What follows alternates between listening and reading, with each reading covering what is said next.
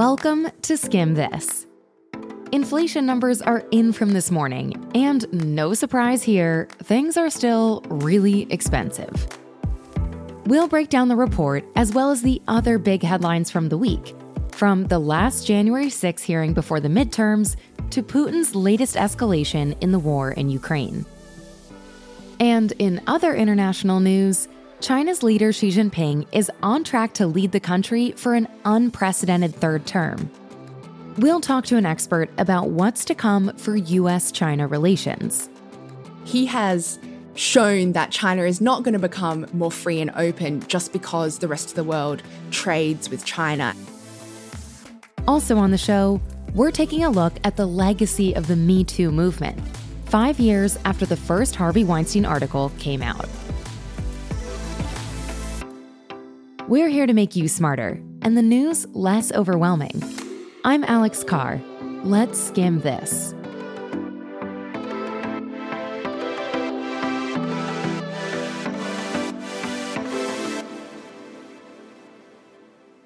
Let's start with some of the week's biggest headlines and give you the context on why they matter.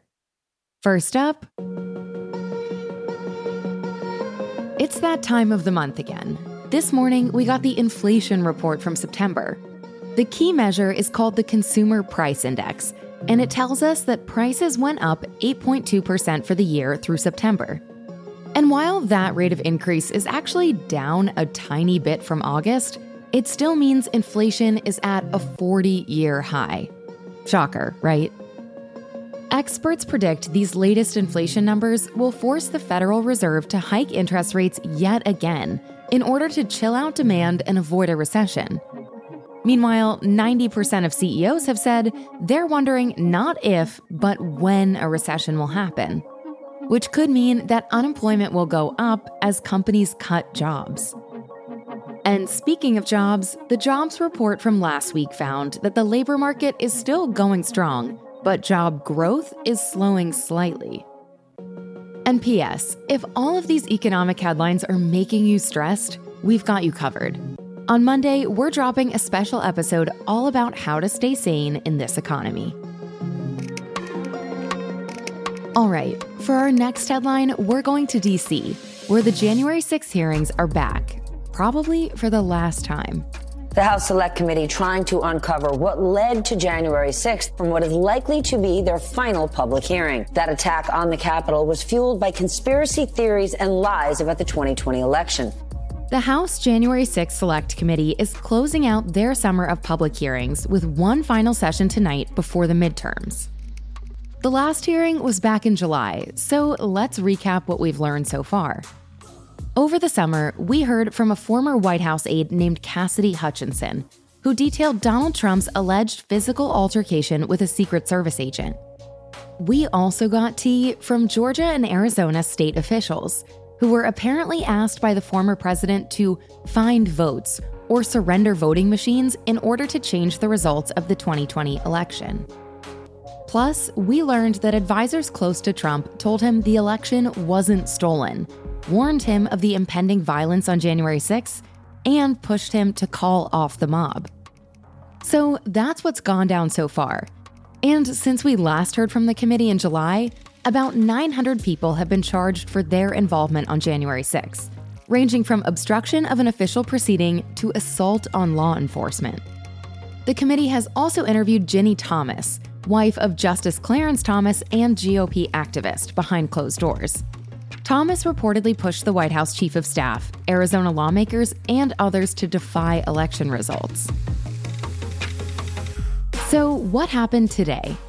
Well, the committee kind of played their greatest hits and summarized the information they had to date about Trump, his circle, and what he was doing on that day. The committee also revealed Trump had planned to declare victory regardless of the election results on election night. And they scrutinized the role of the Secret Service on January 6th and alleged that agents knew about potential violence leading up to that day, which is earlier than we originally thought. And in an October surprise, the committee voted to subpoena former President Donald Trump during Thursday's hearing. Those in favor will say aye. Aye. Those opposed is no. In the opinion of the chair, the ayes have it. But one thing to know here is that this move is pretty symbolic. It's unlikely Trump will comply with the subpoena, and according to NBC, the subpoena actually expires at the end of this congressional term. So the clock is ticking. Trump also wouldn't be the first president to testify before Congress. Presidents Lincoln, Wilson, and Ford also have. After this final hearing, the committee has to publish a report on its findings by the end of the year, before it loses its only 2 Republican members.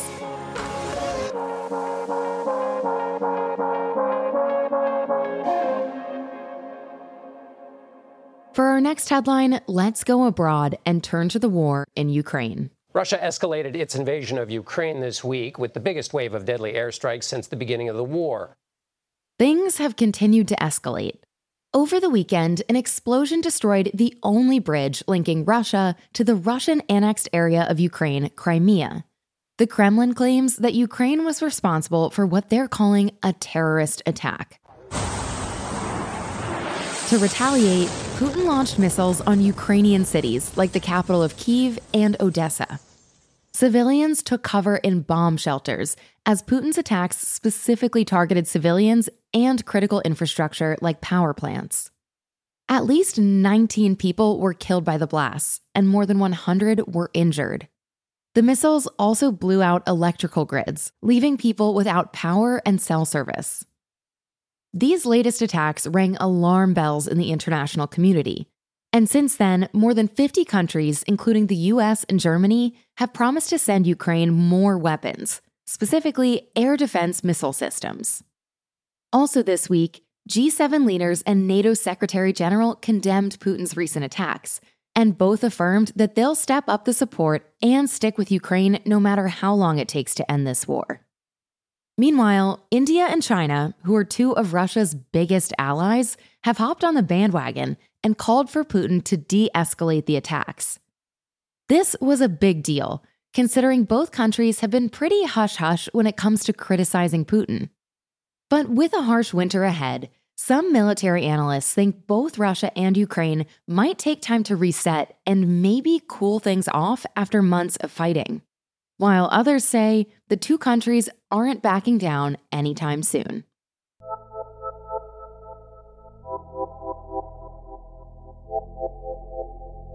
For our final headline, we've got an update on immigration from the Biden administration.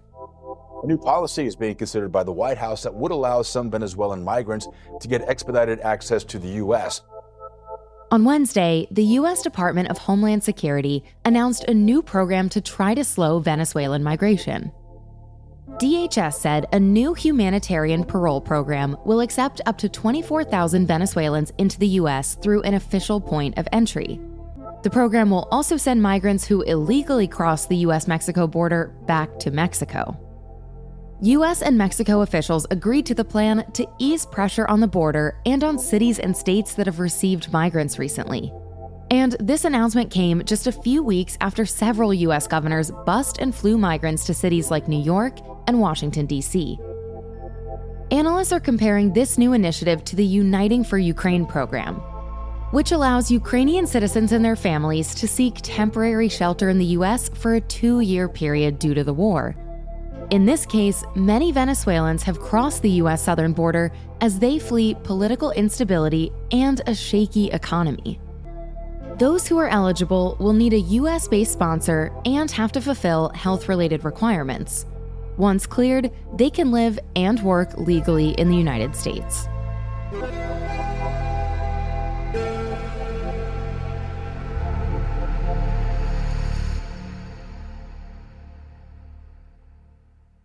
Five years ago, when you listened to the news or turned on the TV, it sounded like this. The wall of silence surrounding Harvey Weinstein officially collapsing. Allegations by numerous women who say the Hollywood mogul sexually harassed them. The hashtag #MeToo. Democratic Senator Al Franken of kissing and groping her. Bill Cosby's sexual assault trial. There is now nowhere left for you to hide, Larry. The accusers are coming forward in droves.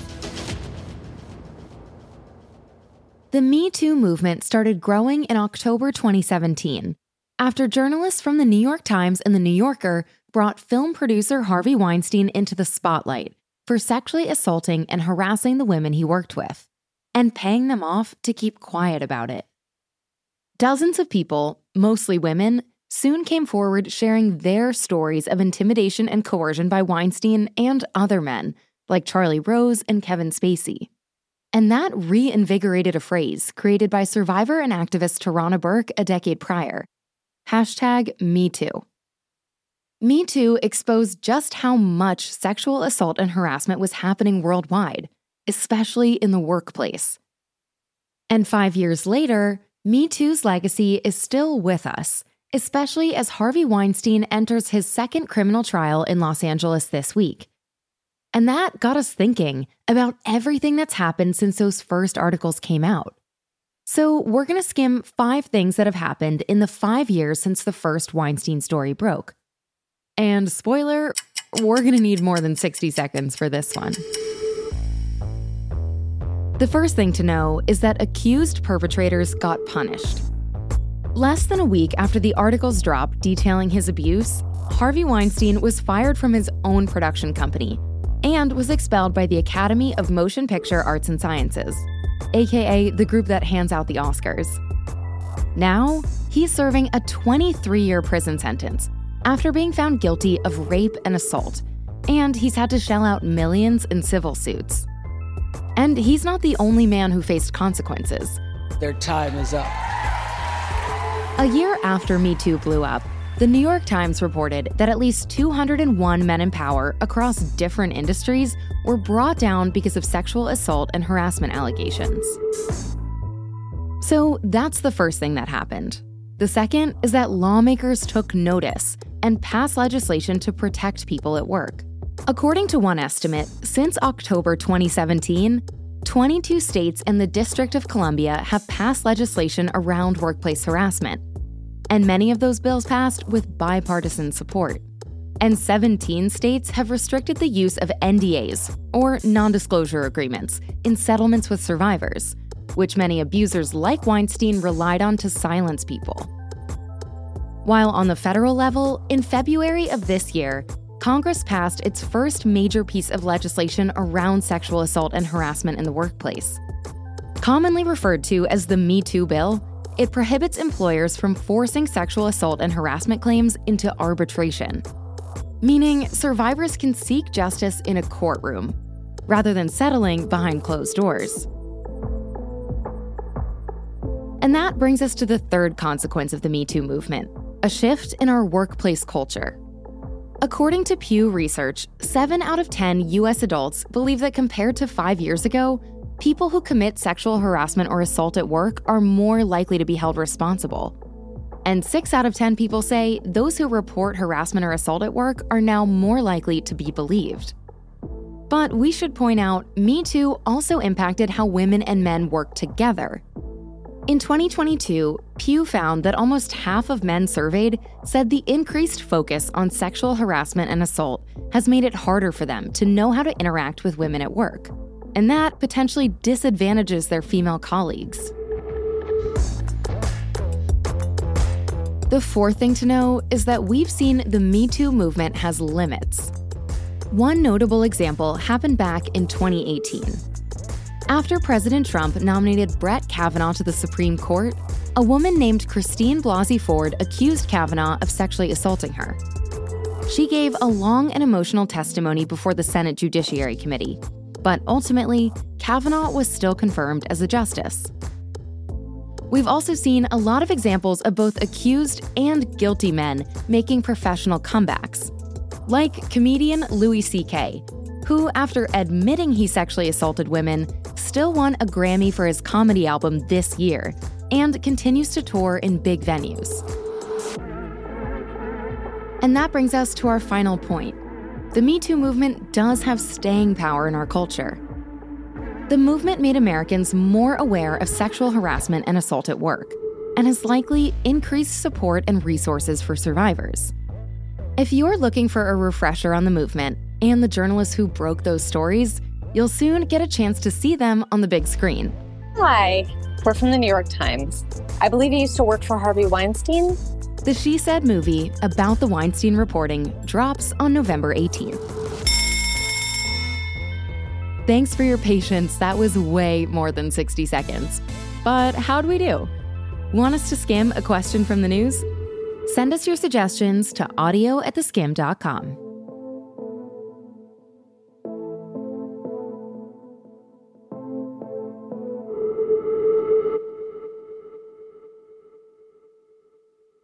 This coming weekend, Xi Jinping, the General Secretary of China's Communist Party and the leader of the country, is about to kick off his unprecedented third term in charge.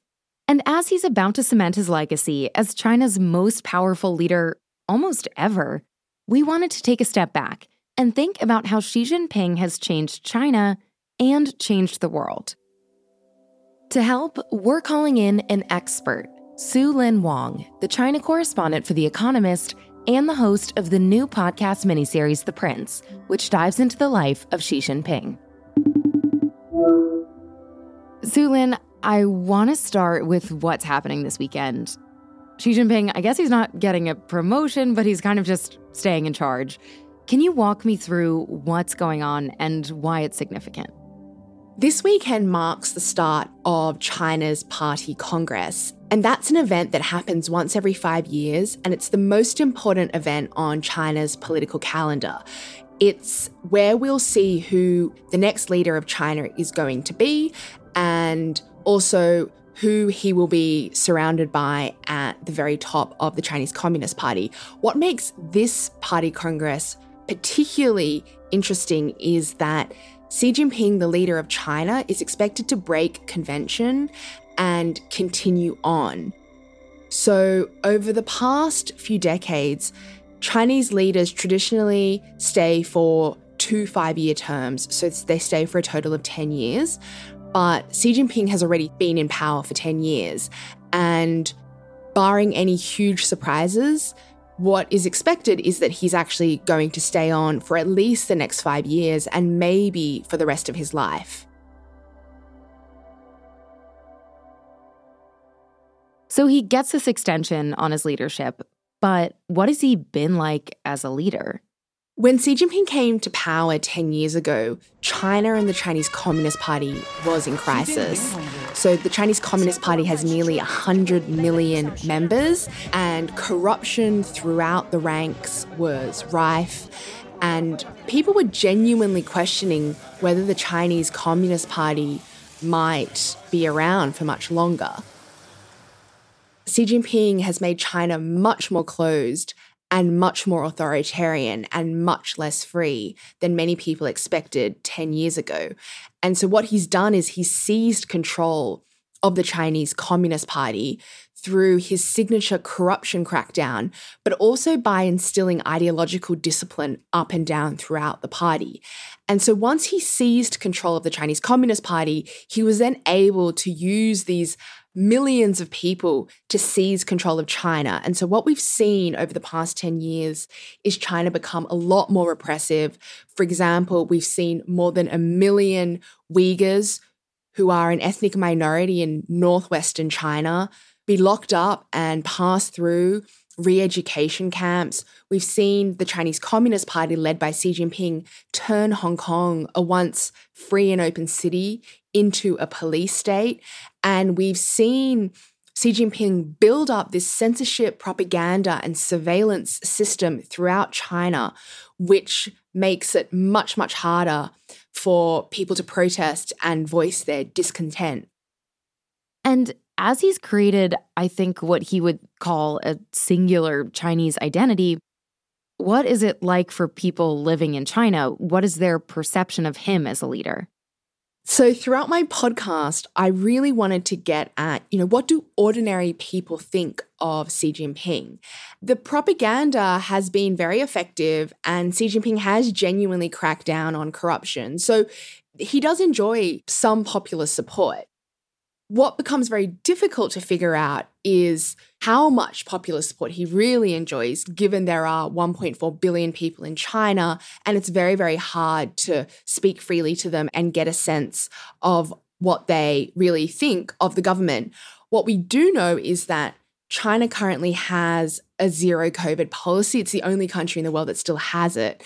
And so there are these rolling lockdowns across the country, and there is really no end in sight for when zero COVID ends. And that has caused a lot of discontent combined with a slowing Chinese economy. I want to get a sense of just how China's position in the world has changed since Xi Jinping took charge over the past 2 terms. What has he done for China's reputation internationally? When Xi Jinping came to power, there were still many governments around the world, and particularly in the West, who believed that we had to engage with China, we had to trade with them, and the more we traded and the more we helped open up their civil society, the freer and more open China would become. No one believes that now, and the reason for that is Xi Jinping, because he has shown that China is not going to become more free and open just because the rest of the world trades with China and has economic ties with China. And in fact, under Xi Jinping, China has become a lot more aggressive around the world. And more we can see Chinese Communist Party influence operations in places like America, where they're trying to influence, say, academics at American universities, or they're trying to influence Chinese language media across America in ways that make the party more powerful and undermine Western liberal values that we all hold close to us. And thinking of how Xi Jinping might want to cement his legacy, there's been a lot of talk of him advancing China more into Taiwan. And we saw something really similar happen in Hong Kong, I guess, back in 2020. I'm curious about how you're thinking about Xi Jinping's interest in Taiwan and the potential international conflict that could arise, because President Biden has said the U.S. will be involved if that happens. Xi Jinping was born into Chinese Communist Party royalty. His dad fought alongside Mao Zedong. And Xi Jinping himself was raised by his father to believe that he was a true inheritor of the Chinese Communist Party's mission to create a stronger China. And fundamental to that mission is Taiwan, because, while in the West we see Taiwan as a thriving democracy and a self-governing territory, Xi Jinping and the Chinese Communist Party see Taiwan as a province of China. And so one of Xi Jinping's most important priorities is to take back control of Taiwan from his perspective. How is he going to do that? Well, we don't know exactly, but increasingly there are fears that he could invade Taiwan. He could, when he sees the moment is right, launch some kind of military action. What is very, very concerning is that the Chinese Communist Party has a lot of tools in its toolkit, and we saw them use many of these tools on Hong Kong. So, for example, they co-opted many Hong Kong businesses because so many Hong Kong businesses are reliant on the Chinese market. They co-opted Hong Kong universities because they were so reliant on staying in the good books of the Chinese Communist Party. They even co-opted Western businesses and infiltrated all kinds of institutions, the Hong Kong government, Hong Kong NGOs, Hong Kong churches. And I think in order to understand what might happen to Taiwan, Hong Kong is a very good example. One of the risks to Taiwan is that the Chinese Communist Party under Xi Jinping is using the playbook they used on Hong Kong on Taiwan. So it's not just that there's this risk of a military strike. It's also that, they might infiltrate Taiwan's institutions, co-opt its businesses and universities, and in other insidious ways, try to take control. What do you expect to see next from the Chinese-U.S. relationship and from Xi Jinping? Where is this all heading? So I think we can expect that he's going to become even more powerful. He'll be surrounded by even more of his own people. And that's, very concerning for a number of reasons. It raises this question of information flows. If he's not getting good information because everyone around him is so scared of him and is not passing what's actually happening on the ground up to their big boss, that means that maybe decisions are going to be made without access to the best possible information. And that isn't good for China's relationship with the world, and especially China's relationship with America, which is the most important bilateral relationship in the world. I think we should expect that relations are not going to improve. Xi Jinping is going to continue on the path that he has, and I'm very pessimistic about a way out and a sort of a way to improve relations, given Xi is so focused on his mission to make China stronger and a more aggressive player in the world. Su Lin, thank you so much for joining us. Thanks so much, Alex.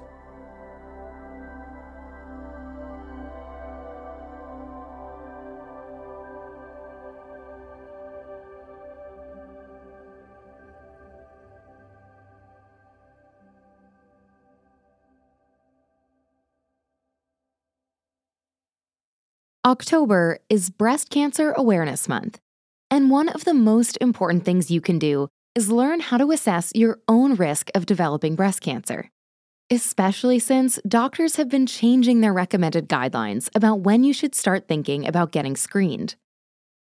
So, to break down what's changed, we sat down with one of our own health experts. I'm Carly Mallenbaum. I'm the senior health writer at The Skimm, and I write in our Skimm Wellness section. And Carly told us that we should be thinking about breast cancer screening a lot earlier than we were taught. If you're like me, you've probably worn a pink jersey to your soccer game at some point. But something I found in my research this year that, I'll be honest, I didn't realize until now is that there's a lot of advice to screen very early. And that means like before you're 40. I talked to Dr. Toma Umafoye, who's a breast radiologist, and her advice was to start having a conversation with your doctor as early as age 25 about breast cancer. That doesn't mean you get a mammogram at age 25. That means you talk to your doctor about, here's who in my family has had cancer. Here are some other things in my background that might be relevant. And your doctor can give you an idea of what your risk for breast cancer is. And if it's higher than the average risk, then you might want to talk about some other screening protocols you can go through. Research and innovation around breast cancer have come a long way since the first officially recognized Breast Cancer Awareness Month in October 1995. According to a study done by the American Cancer Society, the death rate from breast cancer has dropped 43% from 1989 to 2020, which translates to almost 500,000 fewer deaths. The study says that's due to more screenings at home, more mammograms across the board, and huge advancements in treatment options. And Carly told us it's never too early to start thinking about it. If you could screen for breast cancer even before you have a lump, that's actually much better because it's much more treatable if you find out you have breast cancer before you can even feel it. 9% of people who get breast cancer are younger than age 45. The goal is to really catch it as early as possible because your survival rate is much higher. So, how do you start the process of early screening? It's important to get in the driver's seat at your next doctor's appointment, whether it's with your OBGYN or your primary care doctor. Ask them if now is the right time to talk about screening. And by the way, that doesn't necessarily mean you're getting a mammogram early. Rather, it's most likely going to be the start of a conversation about your specific risk based on your family history and lifestyle. And maybe a breast exam will follow. Carly also told us there are certain groups of people who have to be more diligent about early screening for breast cancer. Researchers say that while more white women are diagnosed with breast cancer, African American women are more likely to die from it. And if you're of Ashkenazi Jewish heritage, studies have shown you're at a higher risk of developing breast cancer at a young age. Plus, if your family has a history of early cancer diagnoses, you should start having these conversations now. Dr. Umafoye told me that if you're someone who has a higher than average risk, the first thing she would tell a patient in that situation is that you have options. First, find out if you had a genetic mutation. People have probably heard of the BRCA gene. You might want to then screen more frequently for breast cancer.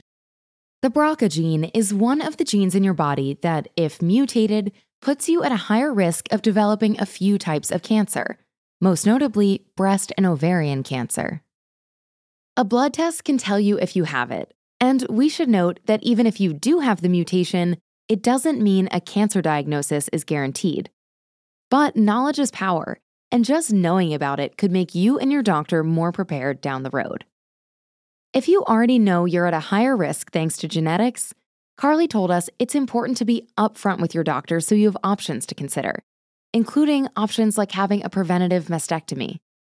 That's a conversation people have more now about whether you just want to remove the tissue that could be involved with cancer before it even happens, so you don't have to keep screening and you don't have to worry about it. It's not like a yes or no, you must decide right away. It's a conversation you can start having. I know I've talked to a lot of my friends who realize they've never had that conversation. And so I empower our listeners to drive it. If you're nervous, it's okay. Carly told us at-home screenings play a huge role in early detection. After all, no one knows your body better than you. Just be someone who knows their breasts, like before or after the shower. Look in the mirror. How are they looking today? Dr. Amapoye is saying anything that feels a little off, even if it's not like a huge lump, is worth talking to your doctor about. She says, we love giving happy news that you screened and we found nothing. But anything that seems a little weird is worth coming in and just having a conversation and maybe screening. And a final reminder, breast cancer isn't exclusive to women. Guys should be taking notes too. Men come in for screenings, and usually those male patients are like, oh, my wife told me to come in because something looked weird about my nipple. Like they didn't notice, their wife noticed. It's good to just have that awareness of yourself, of your partner, because that has helped some people screen earlier than they otherwise would have. According to the American Cancer Society, breast cancer makes up about 30% of all new female cancers diagnosed in the U.S. each year. And nationwide, there are currently 3.8 million breast cancer survivors. If you're looking for more guidance on early screening or want to know what your risk is, head to theskimm.com/wellness or check out the link in our show notes. Thanks for listening to Skimm This. This podcast was skimmed by me, Alex Carr, along with our producer, Will Livingston, and our associate producer, Blake Lou Merwin. This episode was engineered by Ellie McAfee-Hahn and Andrew Calloway, and the Skimm's head of audio is Graylin Brashear. Skimm This will be back in your feed again next week. Until then, check out the Skimm's other podcast. It's called 9 to 5-ish, and it's where we talk all things career with our founders, Carly and Danielle. You can find it wherever you're already listening to us.